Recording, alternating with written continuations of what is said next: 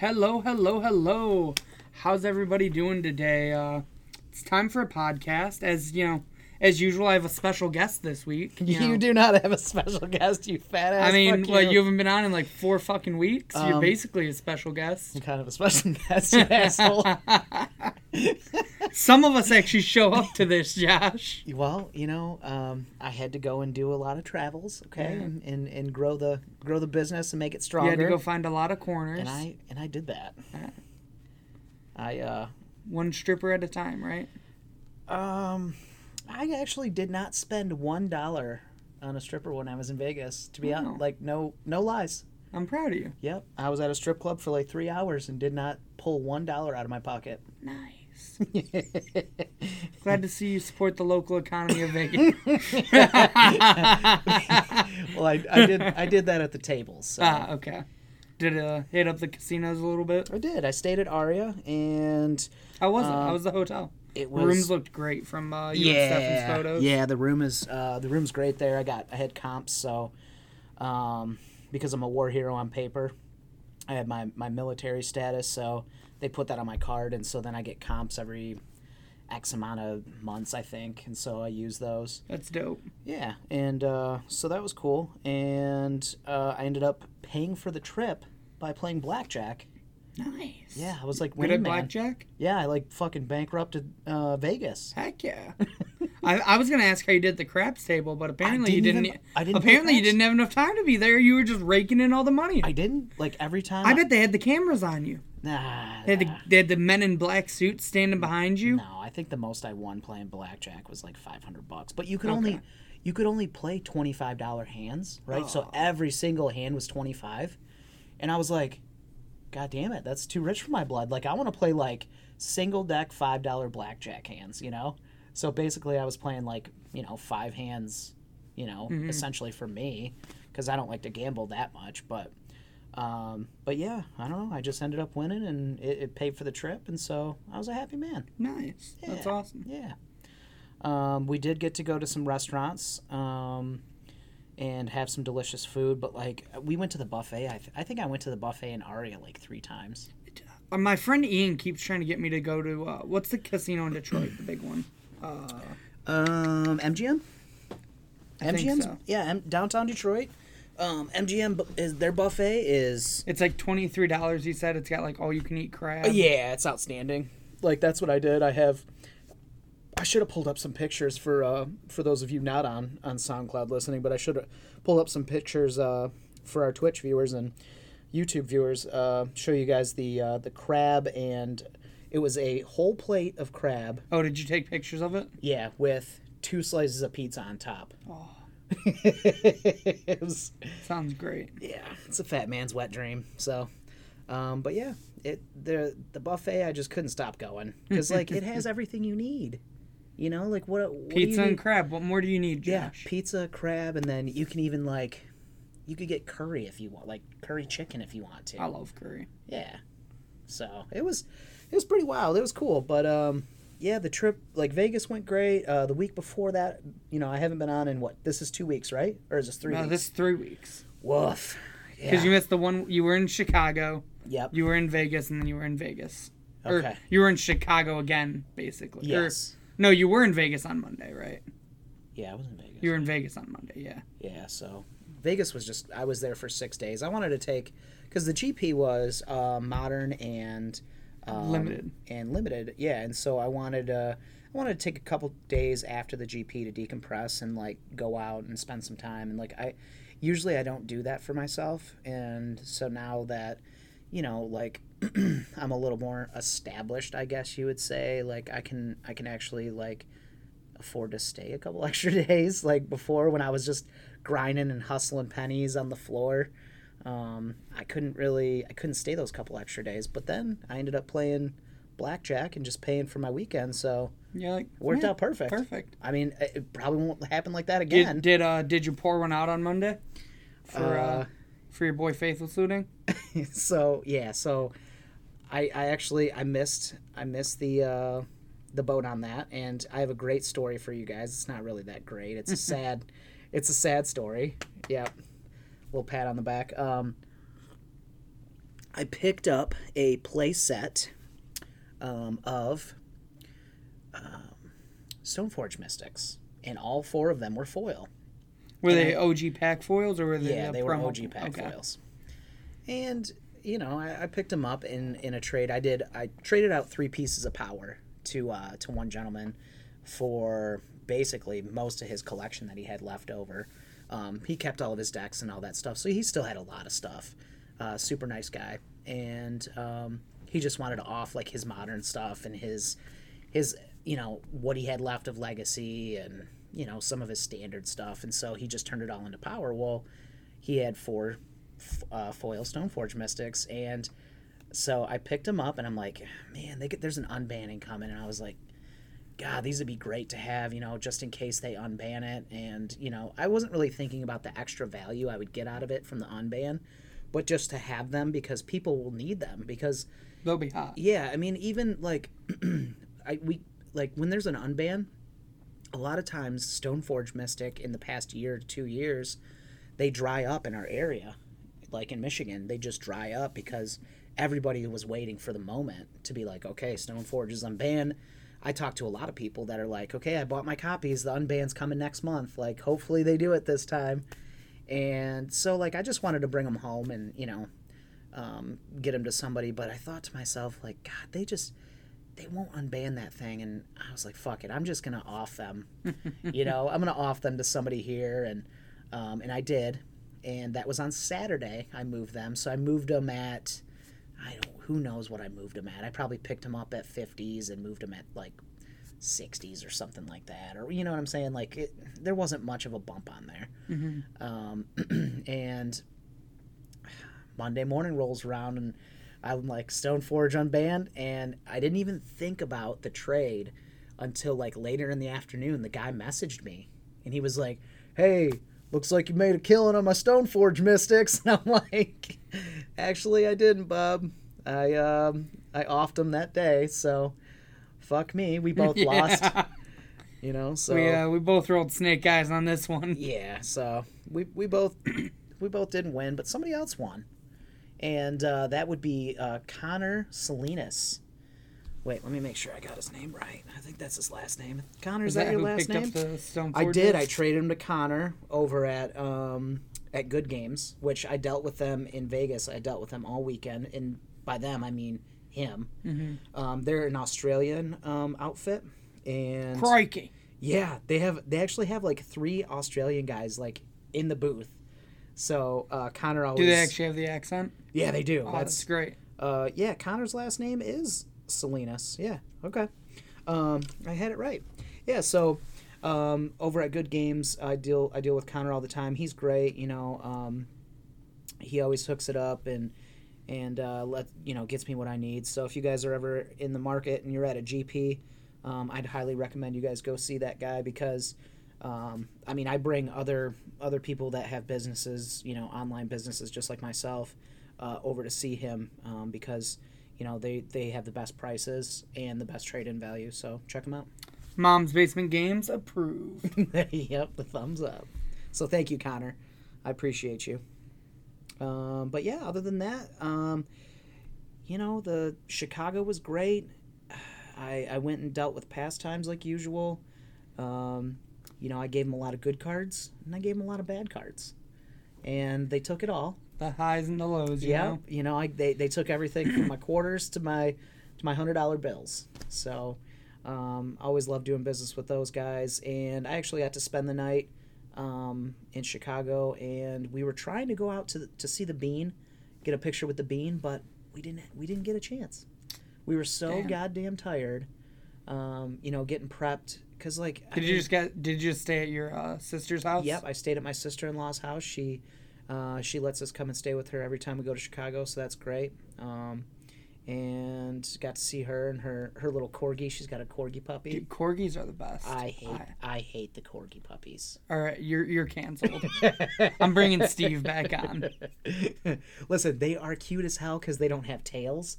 So just like there's like this little nub inside of where their butt's at, and it just goes. It's great. Yeah, no, they're cute. And then, but hers is just a monster. Oh, really? Yeah, an absolute monster. It's so mean.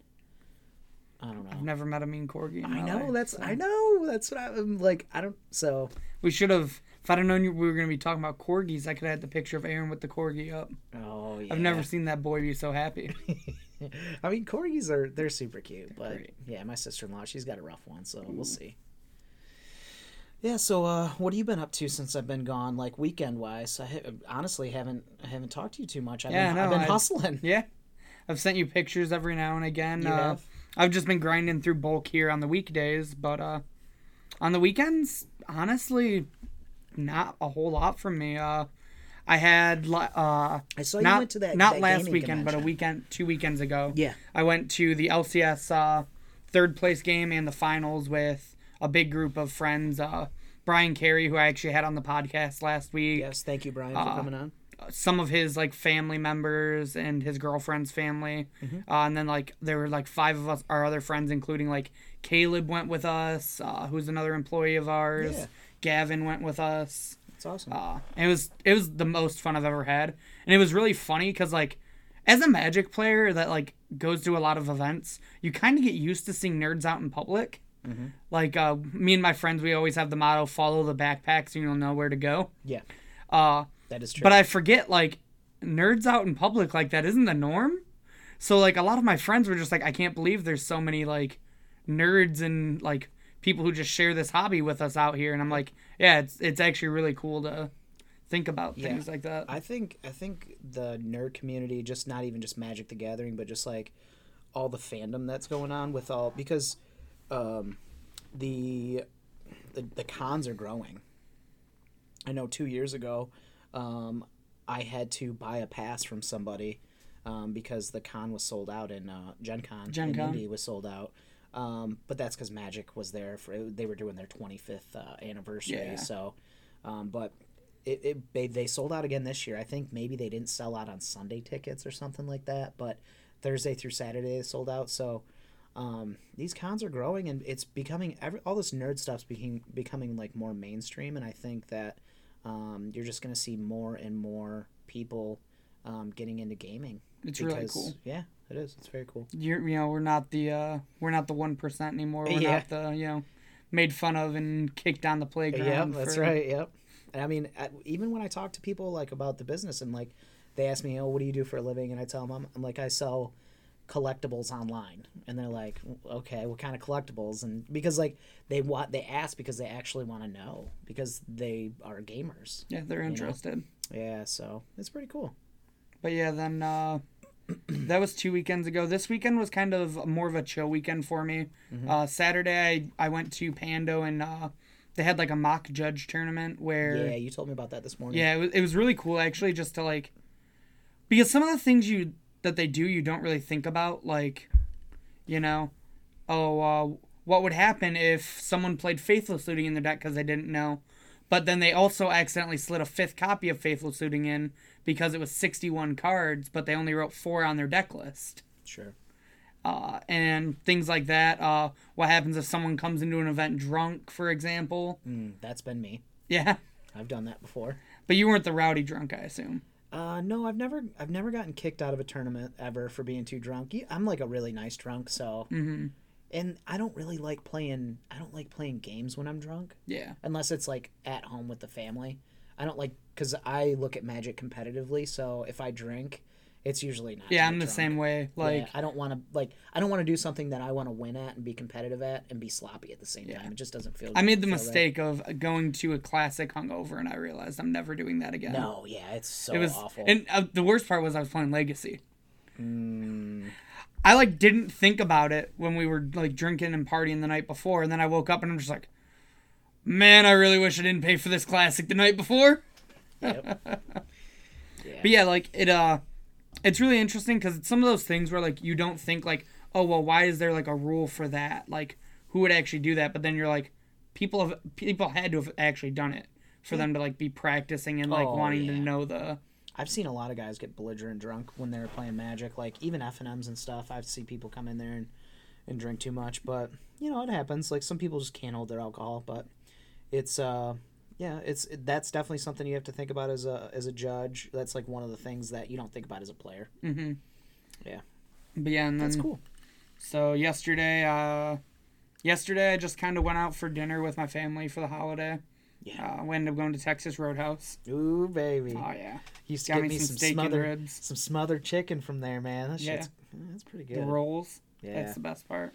Yeah, I went and I this past weekend I went from Chicago to Las Vegas, flew in from back into Chicago, drove home, did 2 buys, and then got in the car 6 hours later and drove to Tennessee to hang out with my family this Just weekend. been all over the place. Yeah, so But Tennessee. you've had significantly better food than I have this whole time too. Yeah. We went to some podunk ass steak place. It was called Cowboy Steakhouse. Yeah. In I don't even know what part of Tennessee, but my family lives in Linden, so it was near Linden, Tennessee, and I think I paid, it was like steak and shrimp, and it was like $35, and my aunt was like, she's like, well, y'all, it's gonna be expensive here, and I'm like, okay, I just left Vegas, like, Yeah.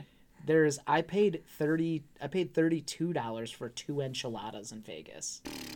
Yeah, and drinks were like $12 just minimum to start. I got a martini with those enchiladas, and it was $18 for a martini. Jesus. So when my aunt's like, "Y'all better buckle down. It's gonna be expensive here," and I'm just like, not even close. No, nah, fam.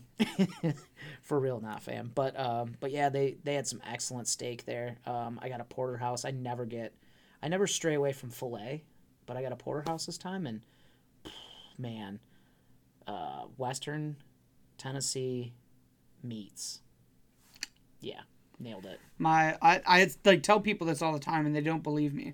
The best steak I've ever had, no joke, I warmed up in a microwave. Yeah, because my parents brought it from it was one of the like last few like actual open pit barbecues in Texas. Oh, okay, yeah. And they brought they brought it back in the RV. Yeah. It was like a steak, some baked beans, a baked potato. Yep. It was literally the best steak I've ever had in my life. Yeah, they know how to cook down there, man. Like either, out west they know how to cook, and then down south they know how to cook. So, yeah, I was really happy, and so I got to see my grandma. That was cool. Got to see my aunts. We went and floated the river. I'll have to bring some pictures up. Did you get white girl wasted in the river again? I actually didn't, man. No? I just been like kind of chilling on the booze lately, just hanging out. So I mean, usually, I'm getting dropped on my head doing keg stands and shit, but like not the last couple of weeks. Even going to Vegas and going to see family, I just kind of like relaxed. Oh, and I got a little tipsy. We went to a gay bar in Nashville. We went and stayed in Nashville for the night. Sunday night, we went to a couple honky-tonk bars and bought my daughter a pink cowgirl hat. Not a cowboy hat. Cowgirl hat. It's a cowgirl hat, all right? So get with the times. And then I went to a gay bar. Man, look at me. You were having the weekend. I was so just up with the times this weekend. Impressive. And then we went to the bar. It was called Play. We went and saw a drag show right next door. They started a drag show at midnight, and there was some funny ass shit going on. Drag shows are hilarious. Yeah, there was this huge, super huge fat guy. He was like 4 bills, and he came on stage, but there was like on the back of the wall of the walkway. What do they call that? The runway. On the back of the wall, there was a wanted picture, and it had Kermit the Frog. And I was like, what the fuck is that? Why is that on the wall? And it just says wanted, and then it said like reward X amount of dollars. And so this monstrosity of a man, and this guy was like, he had to be like over 6 feet. He's probably 6'5", 400 and something pounds. He comes out in this pink dress, and he's got ears on, and he's dressed up as Miss Piggy. And he starts walking down the runway. He's dancing. He's getting after it. He goes to sashay and turn around and walk back, and Kermit the Frog is taped to his ass. Just a Kermit doll. And I was like, holy shit, that is the funniest thing I've ever seen in my life. That's great. Yeah, so I mean, I go into drag shows like, I'm not a super big fan, but I like to go because a lot of times it's entertaining. But that was the best drag show I've been to. So. That's pretty good. Yeah, it's good times. But yeah, that's good. All right, I think we're caught up with our lives. Yeah, so shit. How about we get into our podcast 23 minutes 23 minutes later. Shit, you guys got to listen to me for 23 minutes, huh? God damn. All right, let's talk about magic. They've missed your beautiful voice. I know I haven't. Hope so. All right. So, as usual, we like to start off with our fun fact of the week. And this week, it's that there are only 5 instants in Magic the Gathering that cost 0 mana. And each of them happen to be a pact. So, they're technically 0. Summoner's Pact, Intervention Pact, Pact and Negation, which is Summoner's Pact and Pact and Negation are the 2 real playable ones. Yeah, Slaughter's pretty playable. Slaughter's playable. I used to play it all the time when Modern first started. Mm-hmm. I think it's a really good... You didn't have as good a removal back then. No, yeah, I think it's a good commander card. And I'd have to say worst of all of them is Pact of Titan. I think Intervention Pact is worse. Yeah, but you can combo with Intervention Pact. You can combo with Pact of the Titan. You can? Pact of the Titan, Pact of the Titan, Pact of the Titan, Pact of the Titan, Goblin Bushwhacker. That's a combo? Yeah, 2 Spirit Guides. Oh. It's 20 damage. Okay. All right. You ain't wrong. I remember hearing someone talk about that, and I'm like, get out of here. Yeah. You need, what? That's all 7, right?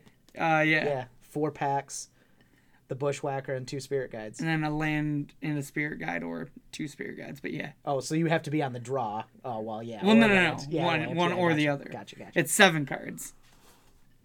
That's cool. I like that fun fact. I never really thought about that. Mm-hmm. We could do, for a fun fact, what are those called? The 0-drop, the Cheerios creatures. We could do that for a fun fact one week. I wonder how many of those there are. Yeah, me too. Maybe someday we'll check it out. All right, so let me do this. I'm back. All right. So now you know where you could get your packs. You could get them at Mom's Basement Games.tcgplayerpro.com. Well, I don't know. So let's look up one of the packs. This is my favorite game now. Summoner's the most likely one for us to have, right? I don't know. There it is, right there, 3 down. So we'll look and see if we got Summoner's Pact. What do you think? Oh, we have 1. Boom! We did it. Man, we're not whiffing on these lookups lately, man. We've got some stuff in stock. That's what I like to see. My brother just came and picked up like 4 Pact of Negations from me today, so I know we're gonna. We have none in stock right now, though. Yeah, we will after tonight probably. Slaughter. We've got to have a foil Slaughter Pact, dude. We better. I feel like I just bought one of those. I'll be upset if we don't. What is this? Oh no, we have 2 Slaughter Packs, but not lightly. Oh, look at that! I see. I remember. Pact of the Titan. I guarantee you we have Pact of the Titan and stuff. I don't even know if it's a pick. It is. Well, I don't know if it's above $1. It's above $1. It's gotta be. It's like $1 something. We'll find out, right? Yeah. It's $1.45. We have 1 in stock. Nailed it. Moderately played. Awesome. Only the best. And then Intervention. Yeah, I didn't know there was a spelling bee today. I didn't know you were going to look all packs up right now. I didn't know I was going to either, but you wanted to play the game. I mean, I just, one was fine. Nope.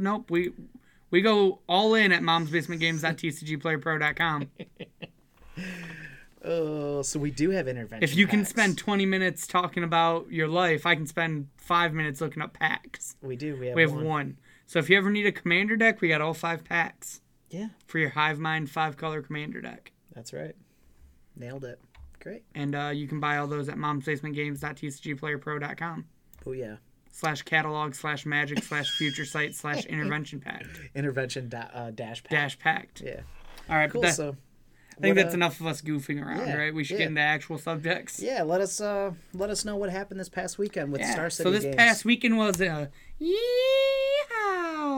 It was a yeehaw. Dallas, Texas. Dallas, Texas. And you were yeehawing in Tennessee too. I was, man. So I wasn't yeehawing. I was in Michigan. Yeah, you weren't doing. You might yeehaw a little bit in Michigan. Yeah, sometimes. But you know what was yeehawing? 4-color Wurza. 4-color Wurza, man. I'm telling you, that is the deck. I keep telling people, they were like, "Well, what's going to happen after the Hogak ban?" I think this is going to be the best You deck. can scroll back and go back through our YouTube videos and listen to me go, I think Urza is going to be the best, the top 5. You best and decks. I both talked about that. Yeah, I think. I mean, we're going to have to keep saying this every week. This deck is just nuts, man. Yeah. Like it's a super fast. Like it's turned into a combo deck basically. Yeah, it's combo prison. Yeah, it's combo prison. Like that's basically you're getting to play Legacy, right? At that point, Kind of. You're definitely very fast, which is something that you don't see a lot of in Modern anymore. Yeah. This is not fairly consistent, but with a Mox Opal, it can be a turn 3 kill. Yeah, I've seen a lot of turn 3 kills with this deck. Mm-hmm. Just playing against it. Which, might say something about the strength of Mox Opal, but we'll see. I think Mox Opal's going to stick around for a long time. I hope so. I don't see them banning that card. I really don't see them banning anything in the future. I mean, I feel like Simeon Spirit Guide, Mox Opal, those were the cards that really, give you that fast mana and allow you to kind of cheat the game a little bit. But they're pretty under control right now for the most part. I think Wizards will keep an eye on them, just like right along with Ancient Stirrings. Yeah, I think those are the 3 cards that. Yeah, I think those are the 3 top. If I were Wizards, cards. Would probably. It depends. Like how much do you want to slow down Modern? Well, yeah, exactly. Do you want to slow it to a halt, or do you just want to keep it do you want to keep it fair but fast? And I think that's what they're trying to do. I think they're still trying to keep it fast, but I think they're trying to keep it fair and diverse, and that's the hard part. And that's why a lot of people call for Mox Opal bans a lot of the time. I think Mox Opal's fine. I am more concerned about seeing Simeon Spirit Guide just as a card in general than I am Mox Opal, because Mox Opal needs a lot more build around in my opinion. Yeah. And your Mox Opal decks typically can't kill faster than turn 2, and on turn 2 you can play a Stony Silence. Yeah. So that's kind of always been my thought. I've been a big adversary recently, because once we've seen these new BNRs, a lot of people were like, "Oh, what's going to happen?" I'm like, I think Modern is going to be in a very good spot, because in my opinion, when 2 of your best aggro decks are Affinity and Burn, that is a sign of a healthy Modern. Yeah, I've heard people say that too. I mean, me being a Burn player, I'd have to say that Burn is not. I think people are going to give Burn a little bit more credit than what it has right now. The Lotus Box guys actually played Burn at Dallas. Yeah, and no, Burn's great. I just don't think it's actually in the top 5 decks right now. Interesting. I don't. I think it's right outside there. It might be. I haven't put a ton of thought into it. It's no Merfolk. It's not down there in the toilet or anything. Terrence Vincent. Oh, I thought you were going to say Merfolk was in the top 5. No, it's no toilet deck like Merfolk. Uh-huh. Terrence Vincent. I hope he's our one viewer. Let's find out. But it is, it's just, it is what it is. Burn is always going to stay steady, and it's going to continue to put up very consistent numbers. And I'm excited to sleeve back Gonti's Machinations. That's what I'm very excited to sleeve back. I'm actually excited to give Gonti's a try. Yeah. Although I still want to give Prowess a try again. I don't think that deck's dead like people think it is. Yeah. We've seen some copies splattered throughout this event, and I think. Yeah. Speaking of Burn, Dylan Donegan took second with it. Hey, good job, Dylan. Pretty traditional red-white Burn. Yeah, it is very, very traditional right now. Notably, what's interesting to me, one, he's on 5 of the card draw lands. Yes, I saw that. So he expects the meta to be slower, not a lot of aggro decks. Yep. And he's on Skewer instead of Skullcrack main, which means he doesn't think Stoneforge is actually as big of a problem as people think it will be. Well, you have to remember too that with a lot of these Stoneforge decks, and this is just actually me playing. This is me talking with some. I don't know. I'd have to say I play a lot of Legacy, so I can actually talk intelligently about it. And I play Burn and Legacy, and I play against Stoneforge Mystic all the time. When you don't have access to days, The card's just not as strong. Now, Spell Pierce is really strong. Flusterstorm is really strong. We do have Flusterstorm in Modern, but Flusterstorm isn't that good in Modern. Though. It's really not. Thing to think about. I think it actually is. I think it can get better with this. The way the meta is going to start shifting. Mm-hmm.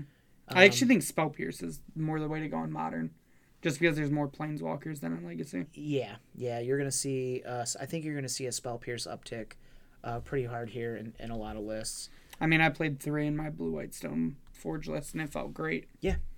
But, for the most part, you can get rid of Stoneforge Mystic a lot of times. I know, Burn has Lava Spike, and they also have Boros Charm, and that's 8 cards right there, along with your creatures that aren't going to deal with that. But, I mean... you have a lot of other Blaze, Skewer, which they're probably not blocking with their Stoneforge Mystic. Yeah, they're probably most likely not going to block with it. So it turns Skewer on. You'll get Goblin Guide or Swift Spear or Eidolon in probably. Yeah, and then you have access to the reason why why Burn has gotten so much better is because you have Path to Exile, and that's another outlet for you to get rid of Stoneforge Mystic at 1 mana. Mm-hmm. So it's essentially another bolt. Also, Smash is really good against Stoneforge. Now, that's another thing, too, that, a lot of people, I think they're kind of overdoing, I think, a little bit. I've seen 4 smashes in the sideboard. To be honest, why wouldn't you just play more Deflecting Palms if you think you're going to see more Batter Skulls? I mean, you just get to end the game there. I would rather destroy the Batter Skull, personally. I mean, I just don't think there needs to be 4 copies. I think 2 to 3 copies is fine. But I'd also like to see a 3-3 split with Deflecting Palm. That's my opinion. I've never liked more than 3 Deflecting Palm personally. Yeah, no, but... I think 3 Deflecting Palm is right now. Is proper. So do you think white's the right color to play in Burn? Yeah, I mean it's all 4 ofs. It's all very consistent. But you lose with the Sunbakes. And the playing all these draw lands that doesn't give you access to a 3rd color in green, and so you can't play D-Rev. And I think with Burn getting all this hype, I think you're going to start seeing an uptick in ley lines. And I mean, if you don't draw your creatures, if you don't draw your Swift Spears or your Goblin Guides or your Eidolons, you die to a ley line. Yeah. So I'd rather see people playing that splash of green. And maybe going down on the Sunbakes. Yeah. But that's just my opinion. I don't know if it's right. So before we go, I got one more thing to talk about with this list. Okay. Because I noticed it and it's crazy. 4 Core Firewalker in the sideboard. That's actually not that crazy if you expect to see a lot of Burn. I don't know. I was never impressed with this card in Burn. No, I actually never played it. I just played... You know what I did? I played more Path to Exile. I played more Searing Bloods. Because what I did was... I would just path their Core Firewalker. You can have your extra land, but I'm gonna win the game. Mm-hmm. I don't need to fetch shock down to 14 or 12 or whatever I had to fetch shock down to by the time I got my Core Firewalker on. Exactly. And then you're gonna skull crack me and then blast me for the rest. I would almost rather see this be Dragon's Claws. It's Dragon's Claws. Because I don't think they'd bring in their Artifact Hate in the mirror. You will not bring in your Artifact Hate in the mirror unless you know that they're on Dragon's Claw. Yeah. Yeah, so I think, to be honest, I think that's a lot, it's a lot better plan because then, yes, you don't have to fetch shock and get double white. Now that you have Sunbaked Canyons, you might not have to do that as much. This list, you don't have to do that at all. You've just got the 4 Sun... Oh, yeah, you do. There's 2 Sacred Foundries in there. And you got your 4 your 4 Inspiring Vantage. So, you may be able to play him efficiently, but it's not always going to be the case. Yeah. So. All right. Yeah, I'm pretty happy about Burn being up there. Ross Miriam on Titan Shift was an interesting thing that happened as well. Okay. Why is that interesting? Just because it's not really a deck that, it's not something he's traditionally known for playing. Okay. But he does play pretty much everything. He's normally known for playing more graveyard decks. Sure. But a lot of people are talking, and I also agree. I think Titan, nobody ever thinks about this deck, But before Hogak, like, almost every event had a copy in the top 8. Of Titan Shift? Yeah. Like, this deck was sleeper best deck in Modern, in my opinion. I think the deck is definitely in that top 10 list. Oh, yeah. It's really powerful. Like, it has access. It doesn't get affected by Damping Sphere as a big mana deck. You get to play Summoner's Pact, which is great in a card we talked about today, so kind of ties into everything. Mm-hmm. And you don't go super above, but you kill a lot faster than the other big mana decks. Okay. Primeval Titan is a busted Magic card. Yes, he is very, very absurd. So, yeah, that's something interesting to point out. Moving on through the top 8, Grixis Shadow is back. Not to, at least me, not a surprise. The thing that was really holding this deck back was it has a horrendous graveyard deck matchup. So, I'm not surprised to see this deck popping back up. People really like its playstyle also. What episode is this? 14. Okay, so at episode 14, we finally almost, I think by episode 15, we won't have to talk about Hogak that much anymore. Isn't that awesome? It took us like 15 episodes. I mean, we don't really have to talk about it this episode. Well, it's gone. We got to talk. we have to talk about the shift. Yeah, we have to talk about the meta shift. Yeah. And what the end result was to say, okay, these decks are now these are the decks that are going to start to rise up, and then we can have an established meta. And so this is like the first real week. Yeah. And so now we can kind of gauge like, okay, this is where we think everything's going. Here's the burn list from Zan Syed, which is the Lotus Box burn list. As you see, pretty stock main deck, but moving on to the sideboards where it gets really interesting. 4-core Firewalker and 2 Seasoned Pyromancer. I almost actually played a Seasoned Pyromancer in my Boreos Vengeance deck a few weeks ago because I needed a slot. And I think it's kind of when you get into a grindy matchup, the value on this card is insane. Mm-hmm. So you can kind of get yourself back in the game with this card. Do you think it's good for burn though? I think it's fine. I think this is kind of a next level type of card. I couldn't speak intelligently on it because number one, I haven't played the card, and number two, I'm not that good at burn. But I think that just by my thoughts of what I just said I think it's a card that you can get extra value from. That's something that burn has always had a problem with, and that's why we have the Sunbait Canyons now, because we need that extra card draw, and that's what this does for you. Along with, you can even put some bodies on the board if you can get up to 5 lands. Interesting. So. It'll be interesting tech to see if it continues. Yeah, it could. Rectos Prison also making the top 8. This is your brother played this deck a little bit. I played it on stream. Yep. I wasn't a huge fan of it when I tried it. You didn't like this deck. It felt real bad to me. But it's modern. Anything can yes. top 8 at any time. Yeah, especially SCGs. Yeah. And I mean, sometimes just playing a Blood Moon will win you games. So yeah, absolutely. And then rounding out the top 8, we have Tron, which I'm really happy to see people are going back to the Great Creators main. I think that's a very good call because I expect a lot of artifact decks in the meta. The Thragtusks in the main are really interesting. Probably a meta call too, expecting a lot of burn. Especially, I know Dallas, Texas is known for having like a lot of burn players there. Okay. So, I mean, you got to remember that card is just really good in a mid-range game too. Yeah. Like he's the card that basically established mid-range just a few years ago. Mm-hmm. Yeah, I have 2 in my sideboard still because I think the card's great in the deck. But. Yeah, and I mean, I think you can slot them right into the main whenever you feel like there's going to be a real, when you got to outvalue people. I could see that. Because it's a huge swing in any game when he resolves. Mm-hmm. Yeah, I have like an extra Worm Coil, and then I have an All Is Dust in my main. Yeah, instead of the 2 Thragtusk main. Yeah. But I could very well see Thragtusk does come down a little earlier when people are messing with your lands. Mm-hmm. Absolutely. So moving down, we have like Orzhov Smallpox, Azorius Control. Yeah, 4 Stoneforges too. This is the first Stoneforge deck to hit the top. Yeah. Top 16. So there was no Stoneforges in the top 8. Yep. Love SCG tweeted about that actually. I love it. That's really But cool. yeah, this is a very Russ-esque deck in my opinion. Yeah, Russ would play the shit out of this deck. Oh yeah. Then Azorius Control with Stoneforge in it, taking 10th. Okay. Other than that, nothing. So it looks like it's a pretty solid.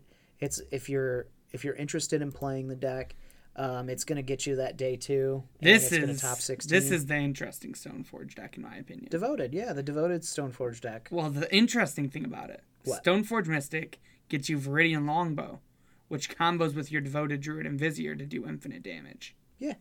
I find that sweet. Yeah. And that you get to play Lightning Greaves.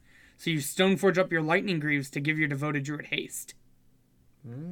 This deck is so... I'm going to play this on stream at some point. I'm not playing it this week. Probably maybe next week or something. But What you think about playing this week? the Dead Gael deck. Ooh, yeah. Kind of like the Black-White Smallpox deck, just not Smallpox. Yeah, so if you guys are interested in watching Magic, come check us out. There's going to be I think there's going to be quite a few of us that are going to be running through Stoneforge decks in the next couple weeks, just because we want to see the power level of that thing. And I know I'm sure a lot of people have tested it so far. And like Richie, how do you feel about the power level of Stoneforge? Because I haven't got to cast a Stoneforge Mystic probably in, God, I'd say I played Death and Taxes for like a year and a half. Last time I cast a Stoneforge Mystic, other than in Commander, in my Rafik deck, to go get a poison equipment. It's probably been about, I'd say, 7 or 8 years. Oh, wow. Since I've cast a Stoneforge in competitive Magic. But how did it feel? Yeah, I haven't cast a ton of Stoneforges yet. I've played 2 different Modern decks. I've played a couple things of D&T, throughout like my year of playing Legacy, because my friend Brandon had it, and I'd be like, hey, let me borrow it. I don't feel like playing Delver this week. Sure. But so far it feels... I've heard a lot of comparisons. I kind of agree with it. It feels a lot like Tarmogoyf, where... Power level feels pretty high, but it doesn't feel insane. Yes, and the biggest thing is like specific white decks want it, but not every single white deck will want Stoneforge. Sure. The biggest interesting thing is the decks that have been seeming to do really well are things that are trying to, really do super powerful things with Stoneforge. Like in that Smallpox deck, it gives you an extra creature to sack after you put your Batter Skull in. In this deck, it tutors you up a combo. Sure. A lot of decks that are playing it, like the Blue-White Control is one of the only few that really is like just playing Stoneforge as a threat on its own without like really using it to try to like protect other things. So like you play your Stoneforge, they answer it, and then you have something else. Okay. Like the Blue-White deck I played had Spell Queller in it also, and so like if they killed your Stoneforge, your Spell Queller was likely to stick and not die as easily, so they don't get their spell back, things like that. Okay. And I think those are the homes where you're going to see Stoneforge stick the most, are decks like that, or anything where it can tutor up a combo piece like Devoted Druid. Nice. Or even some Wurza decks we've been seeing it played in. Yeah. Storm notably back on the menu now that Phoenix isn't a thing, probably the best Is It deck in Modern now. Yeah, I mean, this deck I still think this deck was playable. People play it. Yeah, like I don't think it ever really kind of just went away. But it was kind of in that same slot that Burn was in during the Hogak times, where you don't want to be playing it, because even let's say you're really proficient with it, and let's say it's still a solid deck, it's just not good enough. Yeah. So like, why are you going to play a deck that's you could play a better deck? Exactly. Why compete with a deck that is a tier lower than a deck that you could be playing? So exactly. Just felt bad. Amulet Titan, a lot of people have been saying is back on the menu, because the problem was that the format was a little too fast for this deck. This deck really, it has fast kills, but the biggest draw to it is how toolboxy it is. So now that we're slowing the format down, I've been seeing a lot of people talk and starting to pick this deck back up. Notably, like Steve and Artie are really talking about it. They're pretty good Amulet players in our area.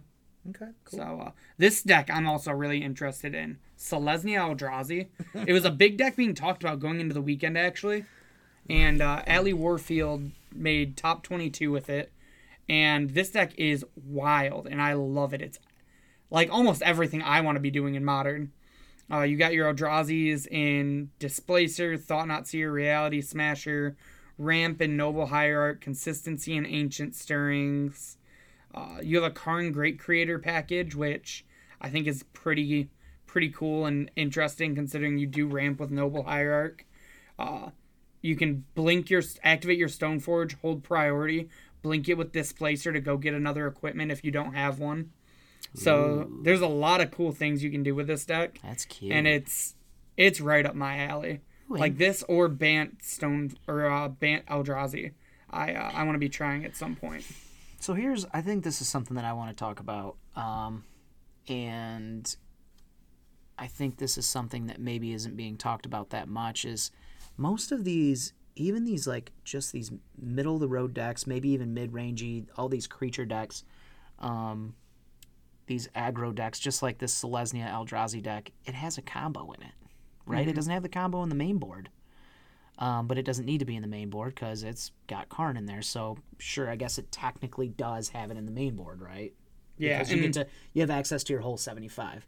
Now, with the deck that you just talked about, where you can go get Viridian Longbow, most of these top decks that you're seeing in the top 16, they all have access.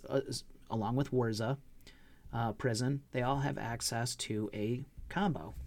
So if you're going to be playing Modern, right now there's not a whole lot of decks that you can compete with at a high level that doesn't have some sort of combo in there. I mean, you do have your decks, like you have Burn, you have Tron, but like, your traditional Tron that does well.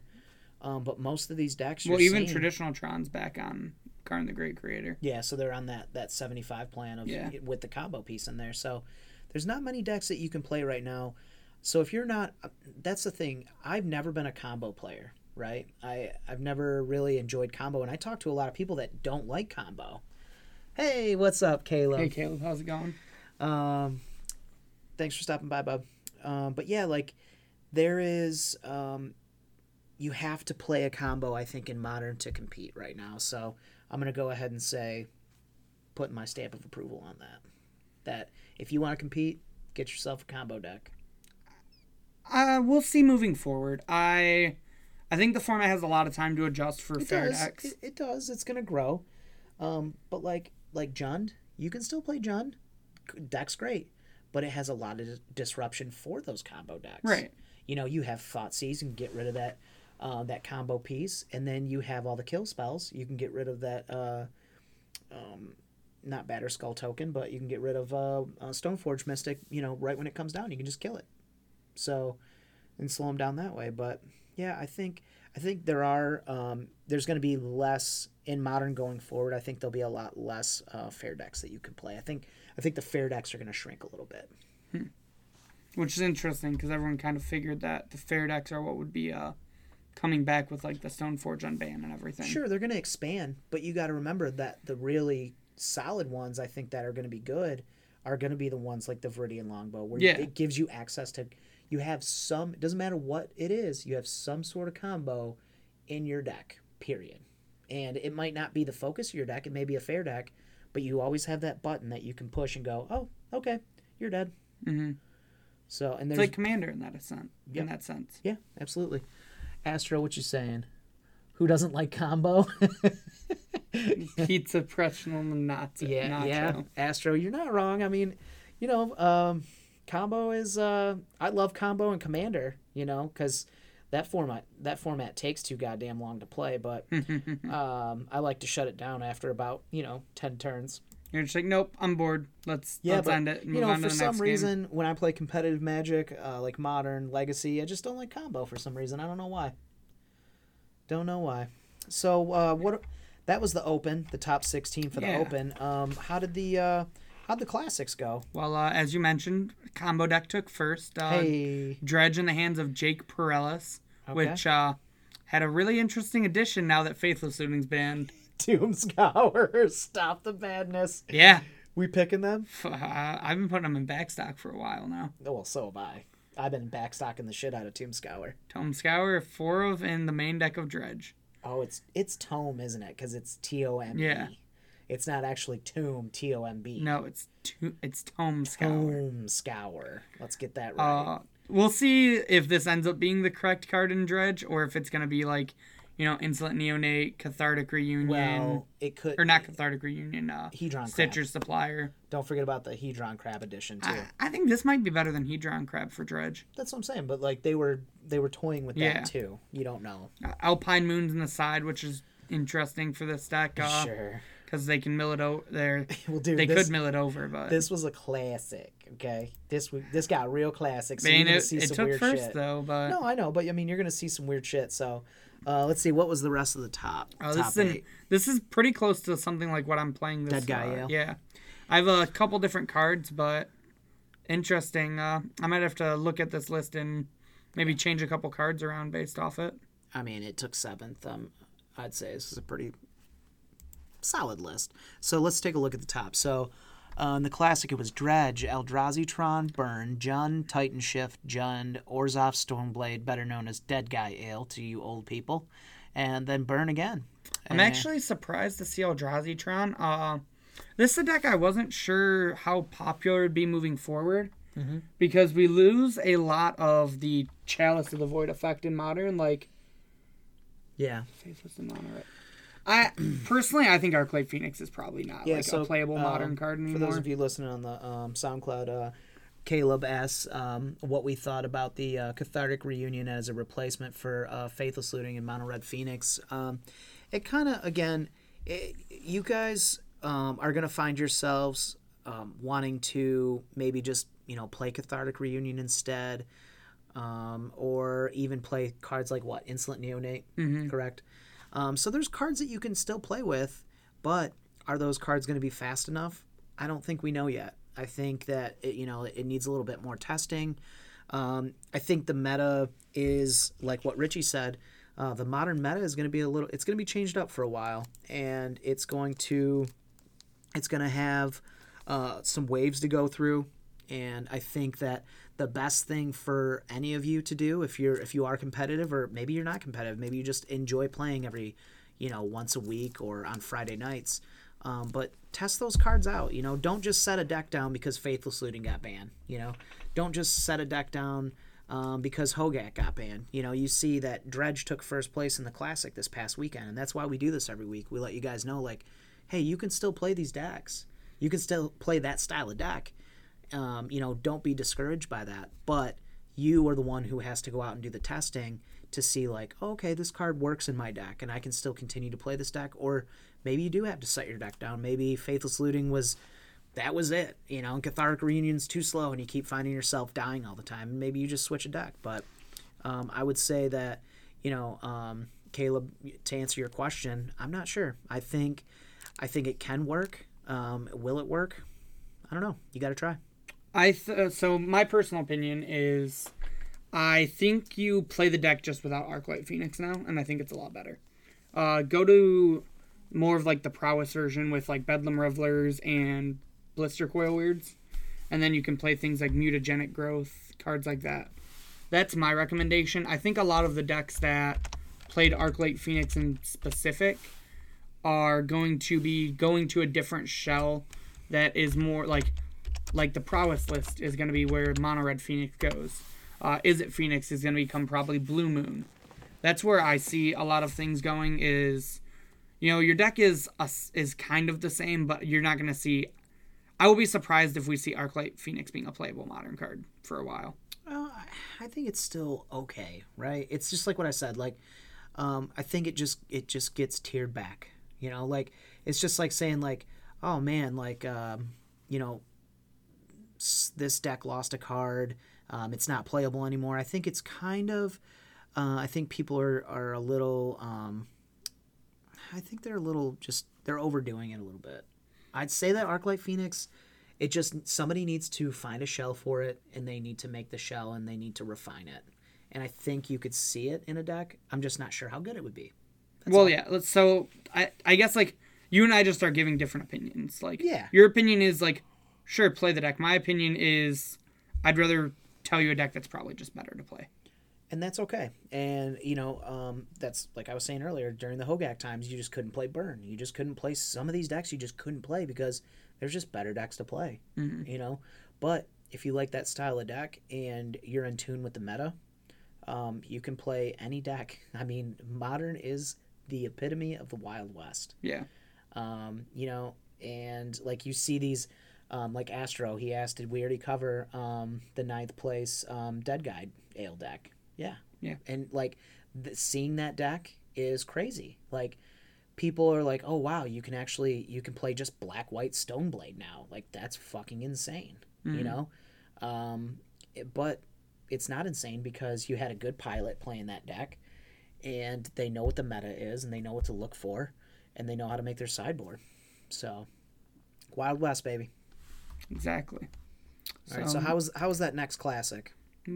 Just checking the top 16. We just kind of see like pretty much the same thing. Yeah. A couple Merfolk, some Burn, some Jund. But then we have the standard top 16, which standard's kind of this is like the last tournament for this standard format. Yeah. And there's been this new combo deck, Kythus combo, that's been popping up, and it's basically the new Scape Shift. Like this is just the best deck in standard now. Okay. So now what are you going to lose though from it? The deck. Oh, the whole entire deck's gone. Basically. Mox Amber is part of your combo, and Mox Amber rotates.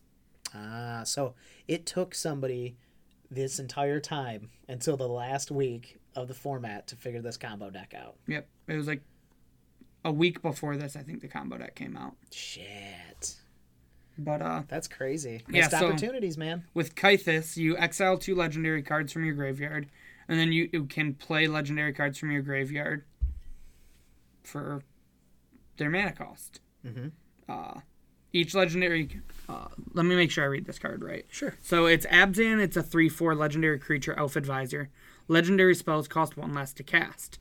Exile 2 legendary cards from your graveyard. Until end of turn, each legendary card in your graveyard gains. You may play this card from your graveyard. Okay. So with Mox Amber, that's infinite mana. Got it. Then with Fibblethip, that's drawing your deck. Okay. With infinite mana. Is Fibblethip legendary? Yes. Oh, nice. So he's only 1 blue. Mm-hmm. And then so you use Diligent Excavator to fill your graveyard because everything in your deck is a historic spell. Okay. You have Lazav is just like a value card. Teshar also can combo.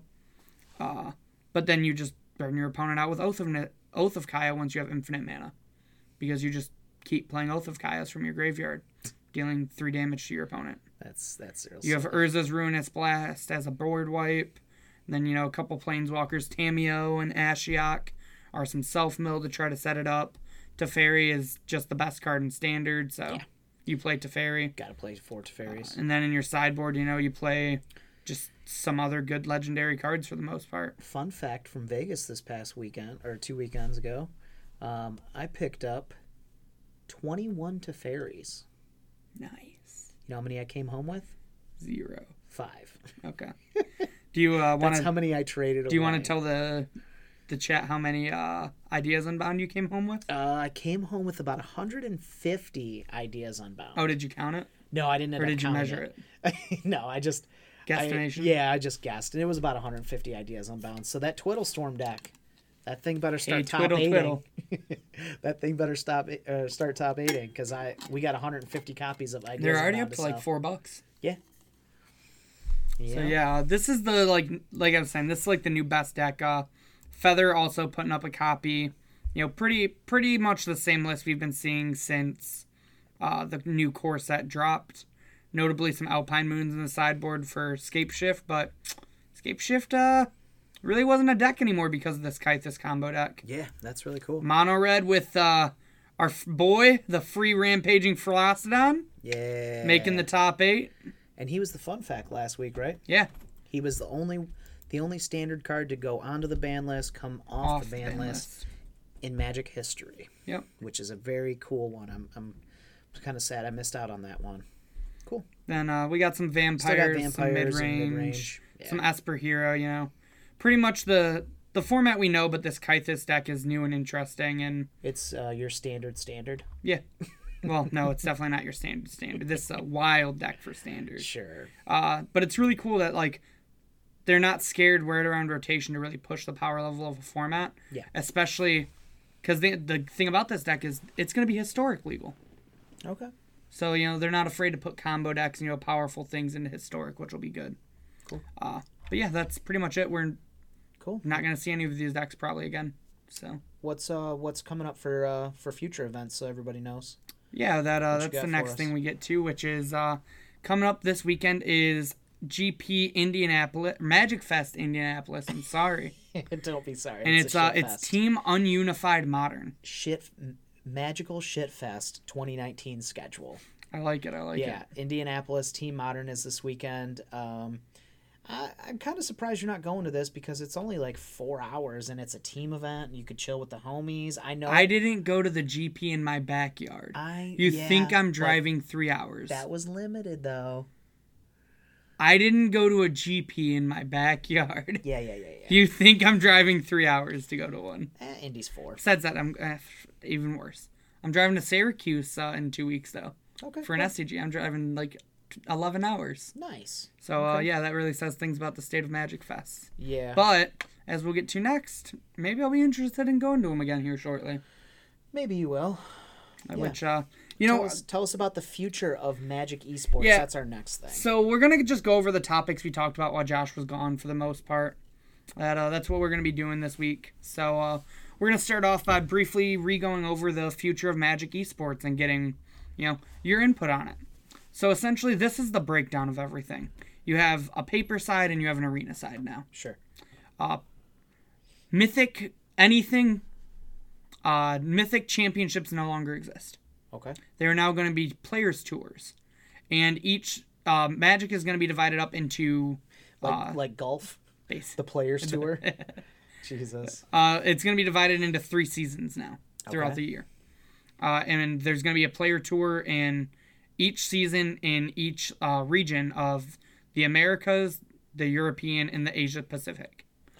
To qualify for these, you can qualify through PTQs. Yep. Which, they're PTQs again. Also, notably, they're PTs again. They might not be Pro Tours, but they're PTs. Yeah, they're players. Just call them PTs again, guys. Okay, cool. And PTQs are back instead of MCQs. Because they're player tour qualifiers. Okay. So we're back to the original names. It's gone in full circle.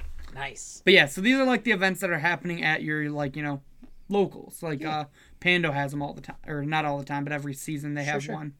WPN qualifiers, these are like the events. Uh-huh.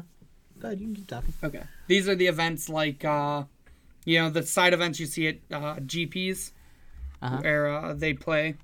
What did Russ say? I want to know about this thing called Dead Guy Ale. A new thing, which is Premier Series, will qualify you for Players Tours. Which, what Premier Series are SCGs. So they're giving invites to the Players Tours to events like, tournament organizers like SCG. Okay. So, I think SCG announced that it's going to be the winner of invitationals will also get an invite to Players Tours.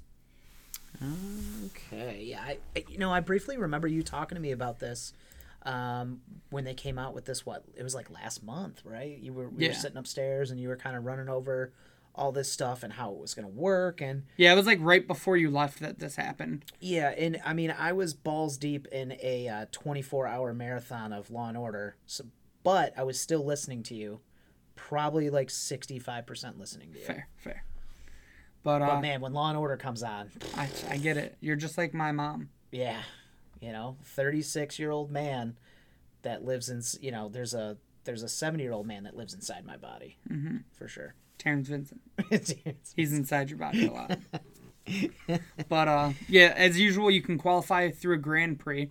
But the interesting thing about Grand Prix is they're still super top heavy. So if you, I believe, X2 a Grand Prix, or better, you get qualified for the Players Tour. Okay. And then if you get first at the Grand Prix, you not only qualify for the Players Tour, but you qualify for the Player Tour Final, which is basically like... So how a lot of people are comparing it, these are like Pro Tours. This is like a Super Pro Tour. Okay. It's like a really good prizing. Got it. And it will feed into Worlds. Now, I mean, I met a couple top-heavy ladies this past weekend in Vegas, so how top-heavy is it? Is it that kind of top-heavy? Or is it a little bit less? Crickets? Crickets? Crickets? All right, moving on. All right. No comment. They did announce on Twitter that they are probably going to be trying to work on something for, rewarding consistency as well as, so like something along the lines of what like silver used to be. Where, Sure. if you X3 enough Grand Prix, you'll get a PT invite. We assume it will probably end up being something like that. Okay. And then you still have your Magic Online qualifiers, for Pauper, Standard, Modern, Legacy. Those all still exist on Moto. Excellent. But yeah, you can go to any of these, but you can only go to one each season. Okay. And your flights are still not paid for most events. Son of a bitch. But if you win a PTQ, the store is responsible for helping you get a flight. As in, what does that mean? The responsible quotes, air quotes, right? They have to help cover your flight, apparently. Yeah, but how? Like, what's the number on it? Do they actually have a number, or is it just a responsibility word? I don't know. That's what people are not 100% sure on. Weird. But from the arena, like we have a lot of answers, but we don't have all the answers, kind of thing. Sure. And that's good. That's like the MO for basically for Wizards is like, hey, we're gonna give you all this stuff, but we're gonna kind of keep it vague, because we want to be able to rewrite this and fix this stuff as we go along, because that's all they do is change shit. Mm-hmm. And like, not to be negative or anything, but literally that's all they do, is just they continue to change things. And now I know, in any business you want to change things and make them better. And so we have to hope that that's what they're doing, that they're trying to make this stuff better, but it doesn't always work out that way. So that's where you get that negativeness from the players. So let's hope that they're going to get this right. Let's hope that they leave it a little open-ended and to give themselves some room to rewrite, and, help these players get to their events that they need to get to. Yeah. So on the arena side of things, they're taking the top 1,200... They're taking the top 1,200 from ranked plays. Okay. In both limited and constructed, and you get fed into mythic qualifiers as well as mythic point challenges, which these are basically just like the challenges on Moto. Sure. You can earn extra point. You can earn points with them, and this is like what we've been seeing where there's qualifiers that feed you into the invitational based off how you do. Okay. Notably though, there is a new tier added for the Rivals League, which we'll get to here in a minute. Sure. Which they have their own mythic qualifiers that will feed them into the Mythic Invitational. So that way, they're going to be higher average than your typical players, but like lower than your MPL players. And they also will get a better chance at getting into the Mythic Invitational. Nice. So scrolling on down here, going through some more, we get to what the Rivals League is. So the Rivals League is going to consist of the top 12 Mythic points earners, 6 discriminatory slots, so basically 6 people Wizards feels deserves it. Top 12 players points earners, which this is the paper side of things. The bottom 12 from the MPL gauntlet, because the MPL is shrinking from 36 to 24 players. And then the bottom 4 of the current MPL. So each season, the Rivals League is going to change because they basically, you have to compete for your MPL slots now. So in the MPL, the top 16 of the 24 players will stay in the MPL until the next season. Okay. They're grandfathered into the next season. Yes. The bottom 8. 16 minus 24 is 8. Yep. Yeah. I got you. Your bottom 4 just get dropped immediately into the Rivals League. Okay. They have to work to get back into the MPL next season if they want it. Got it. The top 4 of the bottom 8 have to compete to hold their spots in what's called the Rivals Gauntlet. The Gauntlet. Which is 16 players, the 4 MPL and the 12 of the 12 top rivals. Okay. Compete in this gauntlet where the top 4 advance to the MPL. And, oh, no, I'm sorry. It is not the top 12. It is the top Yeah, it's the top 12. Compete. Hold on. How does? It's not the top 12. Looks like the top 8, right? No, Bing, bing, bing. Or is it 12? No, so the top. It's the top 14 minus. No, the top. It's. Okay, I'm trying to figure out how to explain this correctly. Carry the 1. So the top 2 rivals from the Mythic points automatically get added into the MPL, and the top 2 players' points from the Rivals League automatically get added. You were literally going so MPL. good. I was so impressed.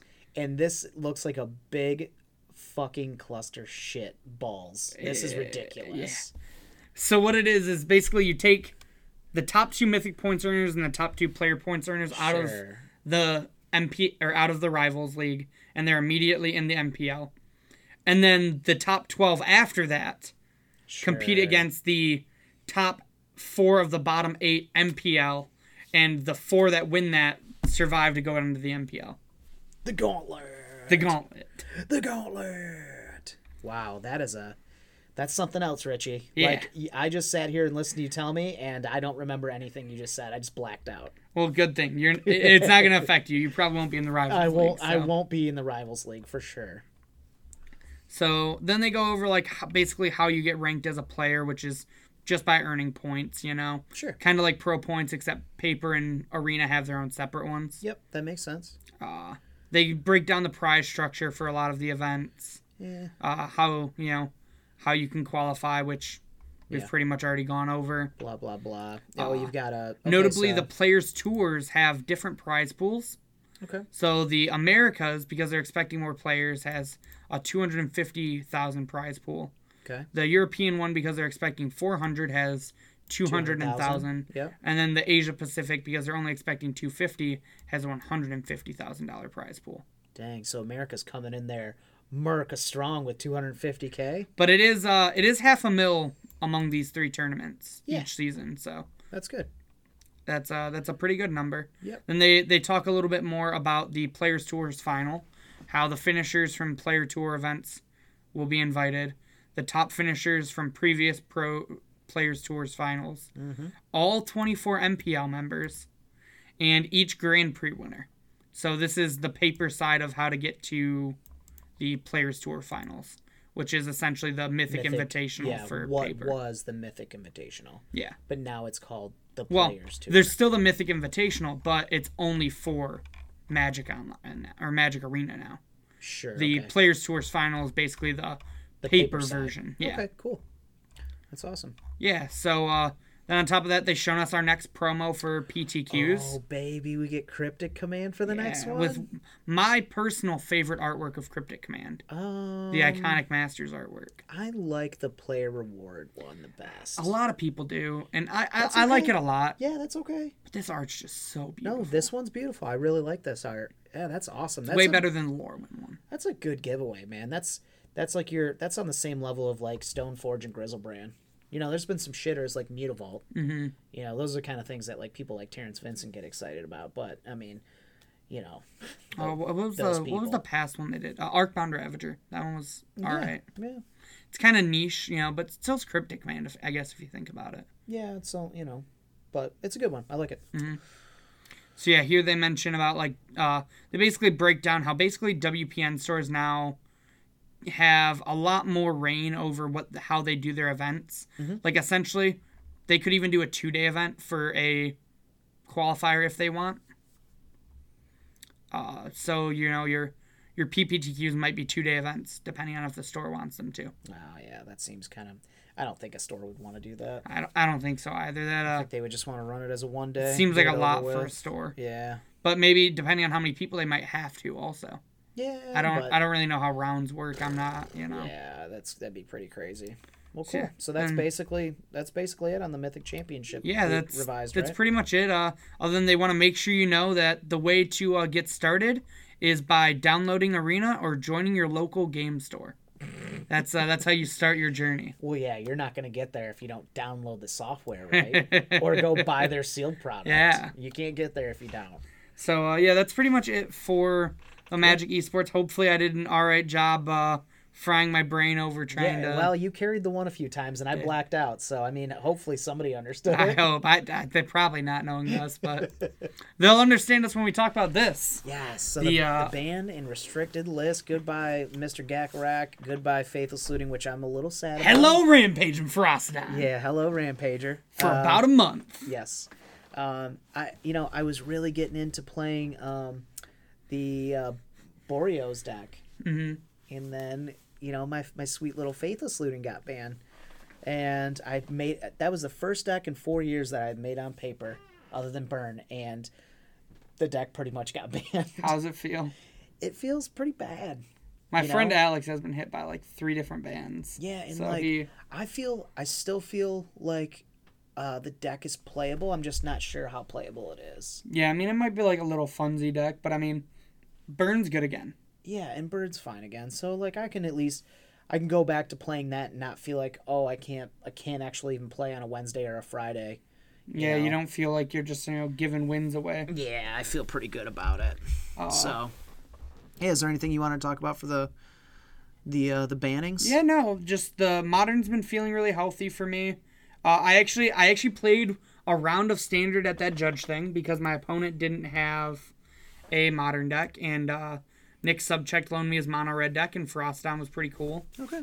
The Vintage, I don't know a whole bunch about Vintage. I don't know if you do. No one cares about Vintage. But it's like Pauper. But Paupers, we can actually start talking about Pauper soon. I mean, I think people care about Vintage, or else Eternal Weekend wouldn't be a thing, and Wizards wouldn't adjust the format. It's very small. I mean, when you're talking about niche or, like the small amount of people that go to an event. Vintage is like Christmas for them, dude. Yeah, it is. It's like every holiday wrapped up in one for Vintage They get players. like 2 events a year. They get like... Yeah. Or they get like 3, actually. I'm sorry. They get Eternal Weekend. Gen Con. Okay, they get like 4 then. Oh, okay. Eternal Weekend, Gen Con, and then both SCG cons. Yeah. Because I don't think Vintage really fires at GPs, do they? No. Maybe if they're lucky. Maybe Vegas? Maybe you gotta like bring all your friends with you. You got like they have this underground like chat room, like it's like Backpage but for Vintage players. Okay. And they're like, hey man, we're gonna be at this maybe they like buy flights for each other or something. They Bitcoin each other for flights. Because I remember when they had it the last GP Detroit I went to, I remember looking at the event signups and it said Vintage on demand number 1, and it never fired. No, of course not. They never fired a Vintage on demand. Yeah, I don't know. It doesn't seem like it's very easy to fire those events. But all right, so let's get into our portion. Let's talk about how people can make money so they can afford power one day. Yeah, the portion that we do every week, which is finance. How'd finance go without me? It was interesting. Because like I mean, you're getting to be a finance guy a little bit, right? Yeah, it's not that like you and I can talk like you especially can talk finance. Yeah, I can talk with you and like have a somewhat understanding. Sure. It's a very hard subject to talk when the other person on the other end isn't quite as. Yeah, I felt that way. Like when I used to do the show with Chris last year, he would do all this judge stuff, and man, he was, I mean. You watched almost all the episodes, and like he can talk very. You'd always stand up and get a beer during that. Yeah, man, and he can talk his ass off about stuff, and he's an educated guy. He's smart. He flows, and he's really easy to listen to. And he even flowed with us pretty well when we had him. On probably about a month ago now. Yeah, and if you don't have somebody that's educated in the subject that you're talking about, or if you don't feel comfortable with it yet. It doesn't come out great, but like, I'm sure you still did good, but, and I'm not. You have to listen back and find out. Yeah, I will. I'll have to go back and listen. I am going to listen. Cause I want to see. You have a lot of listening to do. I do. I was gone for 3 weeks, but, so I'll get into finance here. And, some of the stuff is pretty typical for what's going on, for what we talked about. It usually always ends up that way, that what we talk about is going to lead into what the finance is going to look like. This Dual Sit Sirens. This is a Commander card, and it is Commander, came out in 2014, and it's just another spike. Power Ranger. Yeah, it is. Morphin. It's a Mighty Morphin Power Ranger, and it's just a morph card, right? And so you're going to continue to see all these morph cards spike, and if you want to play this deck, which I'm sure there's a lot of people out there that want to play this deck, Commander players. I kind of want to play that Commander deck. Yeah, I mean, you're gonna have to get these things before they spike because they're all spiking. So, which reminds me, I'm actually thinking about building a Commander deck again soon. Good. I want to build around I can't remember his name, the Yawgmoth's son. Oh, the new Yawgmoth guy? Yeah. Where all your black cards can be Phyrexian? That deck sounds sweet. Oh, dude, I just want to cast the Dark Ritual for 2 life. Yeah, and then... Yeah. No, I don't then want to get into... Necropotence. We already got into all that. Yeah. We talked about that a few episodes ago when we had Steve on. So the next card, Sudden Substitution. This was a spike due to the Professor. He talked about it in one of his videos and said top 5 best new cards for Commander 2019. So it was number 2 on his list. And of course, when you have people like the Professor, you also have people like Joshua Warren. Yeah. Well, not yet. We can't move markets yet, but one day. Someday, Richie, people will listen to us. Not yet, but they're gonna listen to us eventually. But he was able to, you got your Saffron Olives, like I was saying, and then who else moves markets with just talking about it? Rudy, sure. All these guys are able to say, hey, this card's the top pick. So when other people hear it, they're like, well, my God, I better get this card. And so then all these people have to go out and buy this card. And so basically what this card did is on August 11th, this card was $19.95. It then dipped down to $2.50, $2.10, right, at its low. About the $2 mark. Yeah, okay, so, it even got below $2. It was like $1.85 for a little bit in August 18th. We could have potentially found this in bulk for like a week. Correct. And then it spiked back up after he talked about it to $18.47. So basically it's back at its pre-order price. If you bought this Commander deck, dig it out of your bulk. Yeah, don't leave it. Don't leave it. But Sudden Substitution, this is a really cool card. I mean, just looking at the card, if you're a Commander player, you will know the power level of this card by just looking at it and reading it. First of all, Split Second is just absolutely fucking broken in the game of Magic because this allows you to do, something at instant speed. So this really this will stop. It can't be countered. So it's pretty cool card. It says it's two colorless, 2 blue. Exchange control of target non-creature spell and target creature. Then the spell's controller may choose new targets for it. And I will not let you down. I will read the flavor text. Bow before the might of wait. What? Gotta read that flavor text. It's a pretty good one. It's pretty good. So I would say like you kind of missed the boat on this one. This card should taper back down to probably the $10 mark, maybe even somewhere in the $7 to $8 mark. But you did miss the $1.85 boat on this. Yeah, we'll see. I believe so. Yeah, the card's very strong. I mean, I wouldn't be surprised if it stays around this price almost. Yeah. And it could. That's possible. Now, of course, Stoneforge Mystic. That's a no-brainer for you guys. They had this at $70. It's not actually at $70 right now. I think you can buy copies for here. Let's go back here and take a look. You can buy copies of it for around like 63s. No, you can buy copies for under $60. You can get a play set of them for under $60, like $58. So a piece. So you're looking at spending about 220-ish bucks on a playset of Stoneforges. So for those of you that what'd you trade that foil playset for? Probably 200 and something bucks is my guess. I couldn't actually tell you because like I don't really care. Yeah. But because I didn't at that time. It was just shifting product around. Didn't even matter to me. But what if I want a Judge promo? Okay, so this is something that I wanted to talk about, and the Judge promo Stoneforge Mystic. Now, this thing is actually Game Master Gaming. They've got 4 of them at $160 a piece, right? So if you want some Judge promo Stoneforge Mystics. I'm willing to bet those are not actually Judge promos, and those are GP promos. Probably. Now, the next in line is Mage's Sanctum at $5,000, but they're pretty good guys. They have one of them, and they're going to cut you a deal on the shipping. The shipping's only $2.99, so it's a little bit more because you're going to have to certify that and send it out. So those are Mage's Sanctum, good guys. But then you have your really good guys over at Card Addicts. They've got one Judge Foil Stoneforge Mystic. Very limited print run near mint foil. Yes, and that is $19,999.99.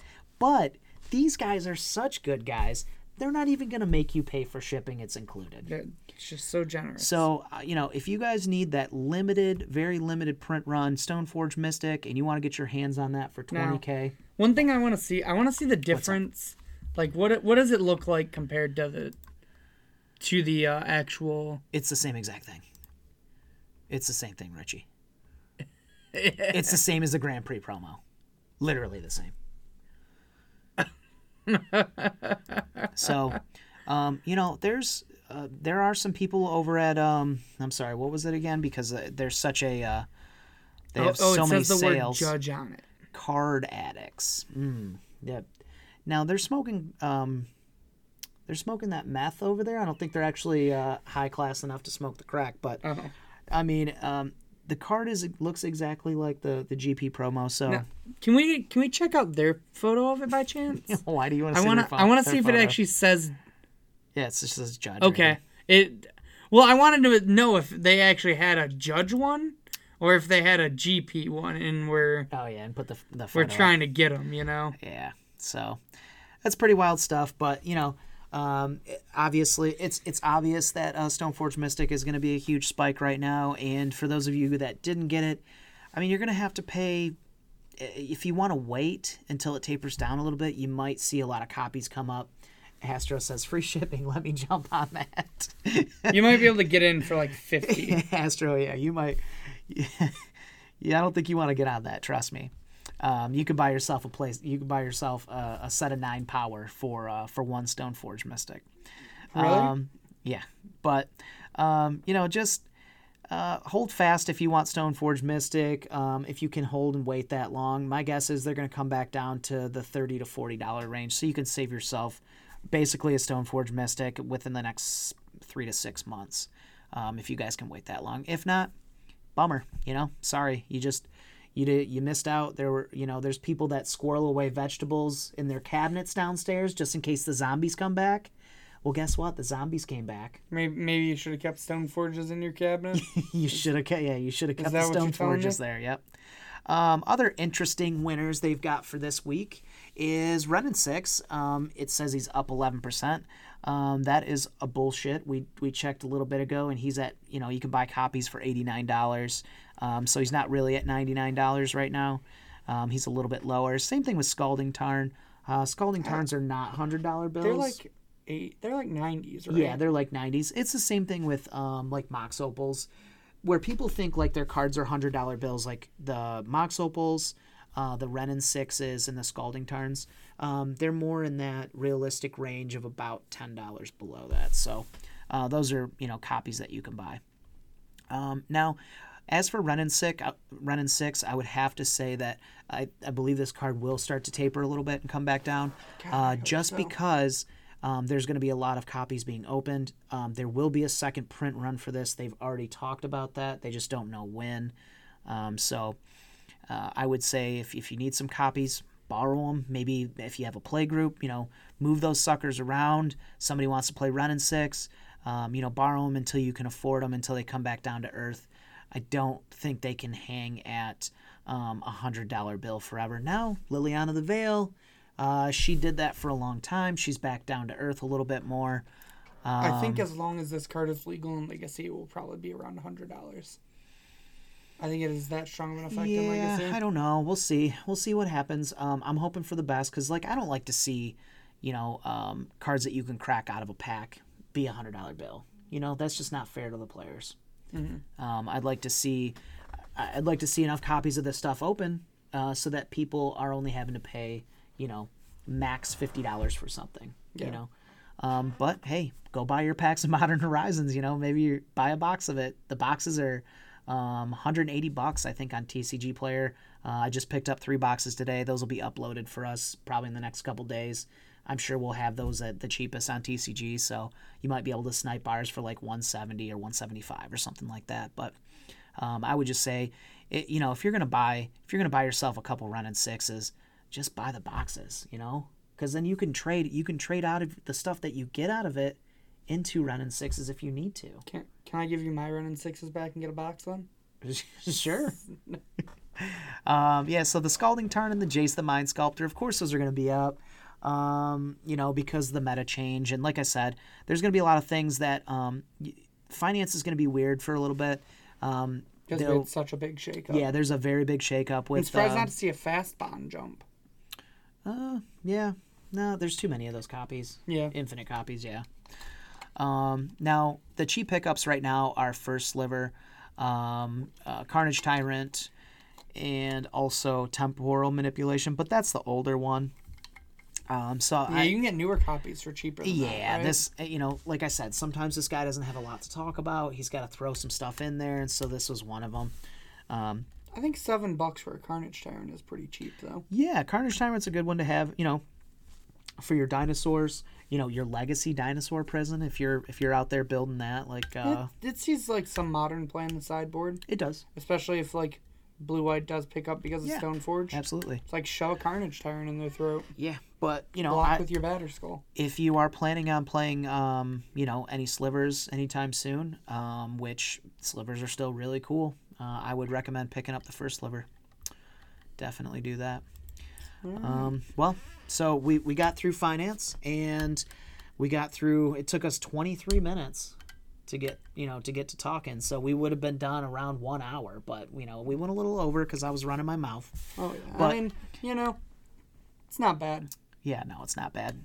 So yeah, check us out, you guys. We are on Twitter. We're at Mom's Basement MTG, and then you can also check Richie out. He is at Richard T MTG, and he also streams every Thursday at 6:00. And you guys can check him out. He's been getting some pretty good remarks on his videos lately. We've been getting a lot.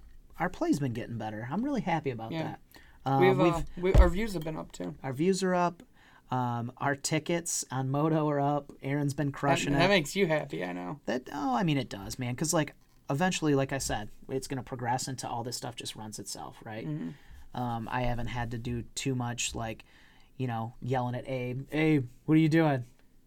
Get to work on this. Do this, do this. It's just like everything's been running pretty smooth lately. So we're playing Magic, 6 days a week now? Are we on 5 days a week? 6 days a week. 5. 5? Okay. Because we don't always play on the podcast day. Yeah. And now we don't play on Wednesdays. Yeah, so Aaron's going to be, I think he's going to be rolling out here in the next half hour, I believe. He's playing tonight. So. I think he said 7:30. 7:30? Yeah, so we better get our fat asses off. But No. so check us out playing Magic. We have this also uploaded to YouTube on, I believe, by Wednesday now.